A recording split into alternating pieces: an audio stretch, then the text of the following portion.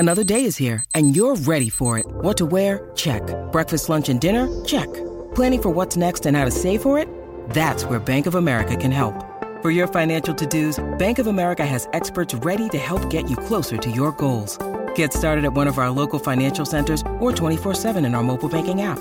Find a location near you at bankofamerica.com/talktous. What would you like the power to do? Mobile banking requires downloading the app and is only available for select devices. Message and data rates may apply. Bank of America N.A., member FDIC.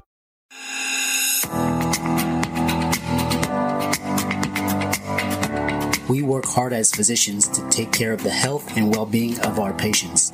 But when it comes to our money, do we have the same condition of care? Probably not.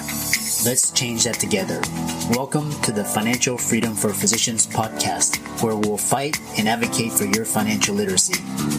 As always, I'm your host, Dr. Christopher Liu. Thanks for being here. Let's jump into the show.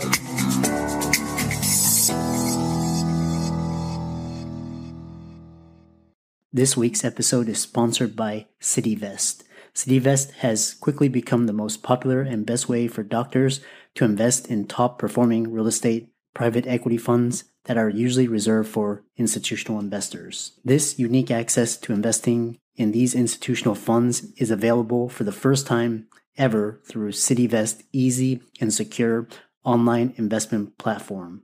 CitiVest does the hard work of conducting due diligence and vetting the investments. They even get a third-party due diligence report that is posted on their website. As a result of aggregating a several $million investment amount into their access funds, CitiVest gains access to investing in the institutional investment and is able to negotiate better investment terms such as a 12% preferred return. You can check them out at citivest.com or go to the link in the show notes below. So welcome everybody to this week's podcast episode for the Financial Freedom for Physicians podcast. I'm your host, Dr. Christopher Liu. And as you know, we talk about 4 different types of freedom: time, financial, location, emotional freedom. And what started as a cohort of physicians as guests and listeners has expanded to now business owners, investors, entrepreneurs, coaches, speakers. And so I've opened up the mic to a broader audience. So hopefully we can benefit each other in mutual ways. So today we have a very interesting guest. Her name is Tiffany Grant, and she's actually, you can tell by her vibe and her energy and her presence, she's a fun and energetic money coach. So she's going to talk to us all about financial literacy, budgeting, importance of financial education, and the psychology of money. So Tiffany, welcome. Well, thank you so much for having me. It's my pleasure being on today. Yeah, I know we got connected through Podmatch, and I read through your bio. It's really interesting, and I really think in today's day, financial literacy should be a core competency and skill, and something we're not taught in schools. So and really about the psychology of money. So tell us more about yourself, how you got started, and we'll go from there. Yeah, sure. So I started Money Talk with Tiff back in 2017 as a blog. And it was just to chronicle my journey to be debt-free by 30. No, I did not make it because I'm 31 now, but it was fun, going through the process, bringing people along my journey with me. And I always say goals are, you can change them. So now it's 35. But I started in 2017, and it was just a way for me to get my journey out there and also teach people what I knew about money, because at an early age, I learned that how to not do money, so to do money the wrong way. So I wanted to immerse myself and learn as much as possible, so that way I didn't follow the same path as everybody else in my family. And so I realized as I was intaking this information, I'm like, wow, people really don't know this. So, when I started getting friends and family and stuff coming to me, then I realized, okay, Tiffany, let's just put it out in the World Wide Web and see what happens. So that's kind of how I got started. And then I started the podcast in 2019 to share other people's stories. But that's pretty much what I do and how I got there. Excellent, excellent. Before we begin, are you part of a member of FinCon? Because your whole presence appears to be, from the FinCon community. But I was just Yes, I'm very FinCon-ish. okay. I'm actually a speaker this year, and I'm also on the advisory panel. So I'm very, very in depth with FinCon. I Uh-huh. love the community. It's awesome. Will you be there this year? Yeah, I'll be there this year, and I spoke last year in Austin at a roundtable panel. So yeah, Awesome. I love the community. This is great. We have something in common. Absolutely. Yeah, And I was at Austin. yeah. So I'm like, darn, we didn't get to meet, but hopefully we'll meet this year. Yeah. Well, we probably cross paths. So let's see. What was interesting is that you talked about you did everything the wrong way. Describe some of the I guess the mindsets and the actions around what you did, or that can help listeners benefit from your experiences. Absolutely. So, okay. So let me back up a little bit. So my family was doing things the wrong Oh, way. okay, okay, Um, okay. so, so I come from a family of spenders, which as a child is amazing because you get whatever you want. But as an adult, as I got older, I realized that that type of behavior is really not good because, I saw all of my immediate family go through foreclosures, bankruptcies, things of that nature. And I kid you not, my mom had a credit card stack like that big when I was little. Yeah. And just, we would go to the stores and she would be like, they always entice you. Yeah, if you apply for the card today, you get 20% off, blah, blah, blah. And so she would always say yes. And she would whisper to me, like, oh, no, I'm not going to get it. And then they'll be like, you're approved. And so she would have all of these cards and, use them, max them out, all of those things. And just seeing that pattern of behavior. And as I started talking to her a bit more, as I started getting into what I do now, talking to her a little bit more about her money story and what her behaviors came from. And she told me that she saw her aunt have a whole bunch of credit cards, and she looked at that as the way of life. Like, this is what I want to do. This is the goal I want to accomplish. I want to be able to go to a store, break out my portfolio of credit cards, and get whatever I want. And so she repeated that behavior when she became an adult. And so, me seeing that, I was like, okay, I know that I don't want to be stressed about money. I don't want a ton of debt. I don't want to go through foreclosures, bankruptcies, all of that stuff, because I saw what it did to my family. And so when I decided to start taking money seriously, wow, I was pretty young, probably about 16, because I started reading like Kiplinger Personal Finance, Money Magazine. I wish they were still around. I was still subscribed. And, listening to podcasts, reading blogs, so on and so forth.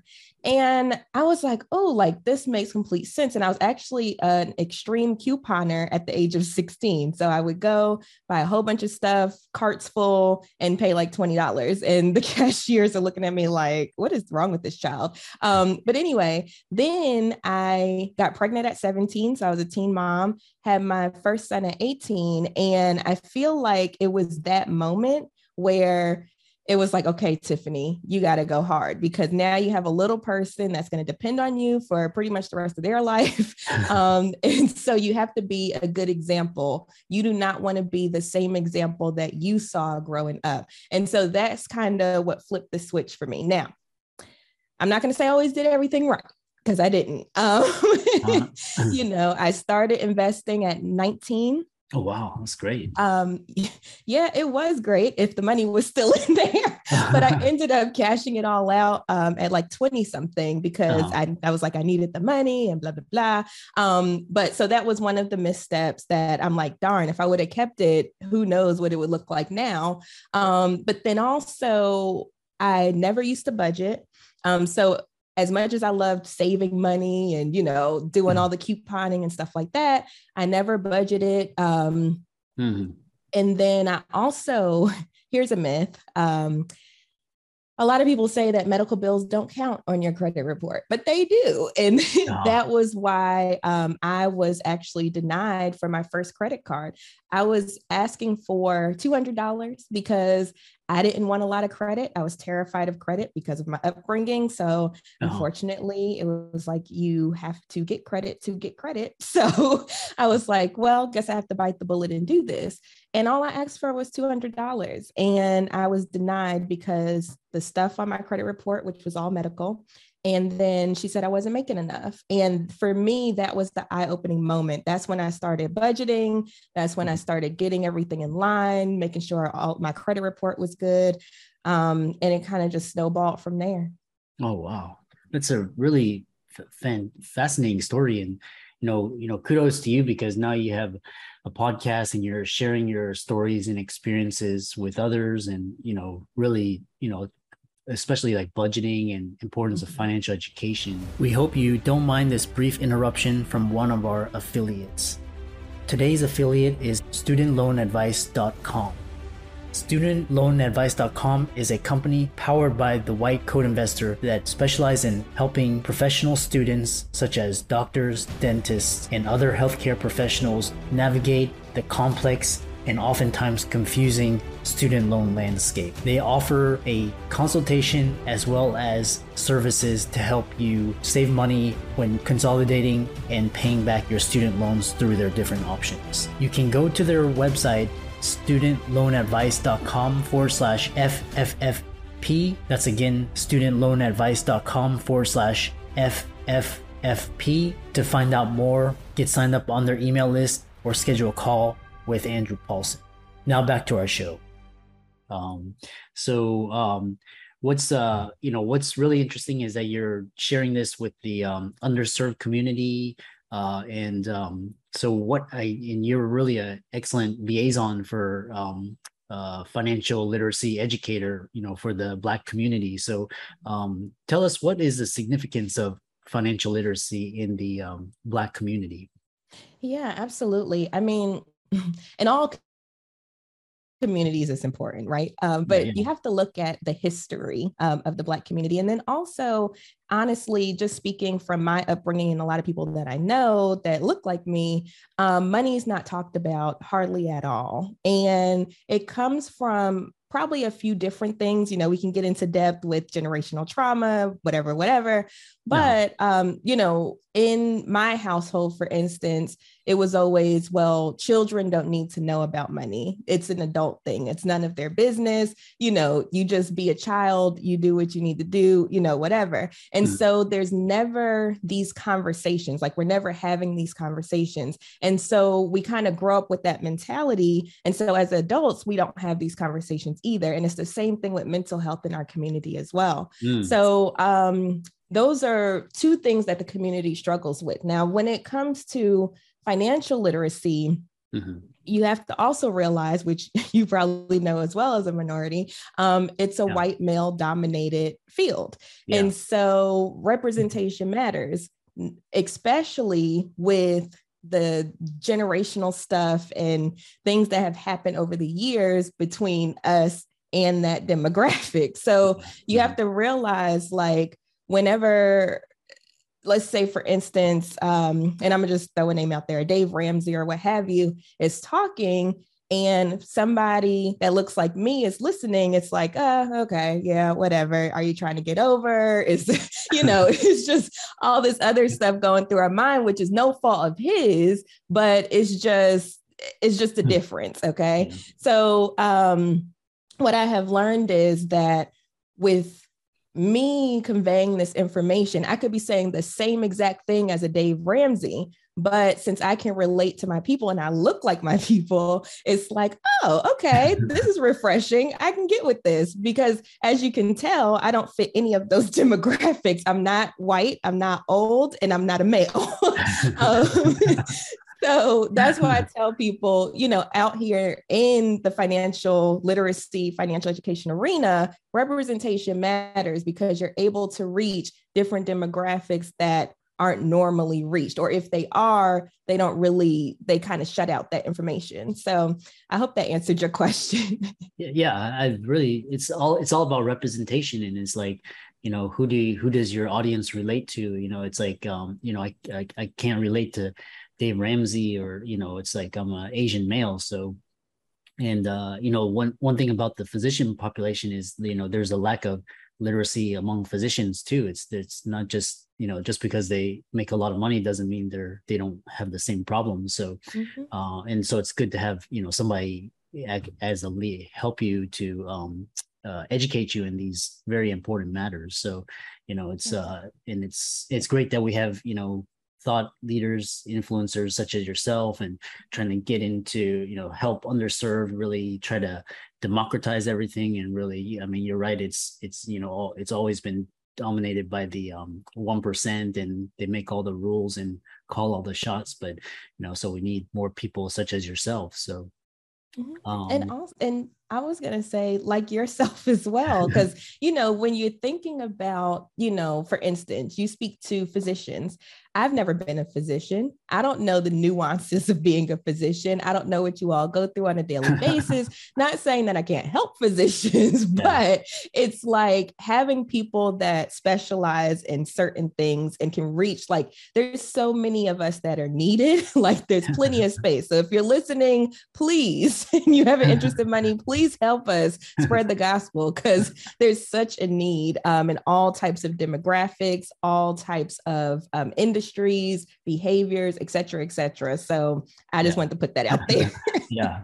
And I think we live in a great time, because now all of these issues such as empowerment and equal representation, and everybody have an equal voice, is coming to the forefront. And, we're confronting our past, generational trauma and all of that. So, it's a great time to be a thought leader and influencer. What's interesting is you talk about the psychology of money. Tell us, I know there's like whole, it's like that can be a whole like masterclass, but just delve into it briefly, and we can expand upon that idea. Yeah, sure. Yeah, it is a whole dissertation. But long story short, we kind of hit on some of the things, right? So, our relationship with money, how we behave with our money, how we look at money, it's influenced by a lot of different things. One of those things is how we were brought up, our family norms, our cultural norms, our society, all these different things. But one thing that people really don't talk about that's super important is your emotions, right? So all of these things trigger your emotions, and your emotions and your mind is what control everything else. And so to give you an example, okay, because I think this is the easiest way to do it, and to keep it short and succinct. So let's look at budgeting, right? So sometimes when I say budgeting, let's say I have a client and I'll say, all right, let's go ahead and get our budget together. And they're just like, oh my gosh, like, it's just like an automatic response. It's just the negative, right? Kind of like if you're trying to lose weight and somebody says diet, I don't want to diet. It's the same thing. It's an emotional response. So when you think about that, okay, one thing that I work with my clients about when we get into the psychology is flipping that negative to a positive. Okay. So if you hear like debt or money or budgeting and you have a negative response, how can you flip that to a positive experience? Because positive experiences is how you're going to stick to it. Okay. So with budgeting in particular, I give them this story. One day, because I'm very, very frugal. Okay. I do not like to spend money. I hate spending money. So I'm like, let's be clear. I do not like to spend money. So one day I had some shoes. Okay. Now my shoes, they were doing this number. All right. They were coming apart at the bottom. And it was time. It was time to get some more. Now, this was when I was heavy into my debt payoff. And so I was like, I don't want to get any shoes because then it's going to throw off my debt payoff plan. I want to make sure that I'm on track and blah, blah, blah, blah, blah, blah. Now, then something said, Tiffany, look at your budget. So I go back to my budget and I've been budgeting for clothing for months. I just never use it. Okay. So I said, well, this is really not going to take me off track because I've already put money aside for this particular thing. It's just that I never use it. And so I went ahead, long story short, found a coupon, got some shoes, actually ended up getting two for the price of one.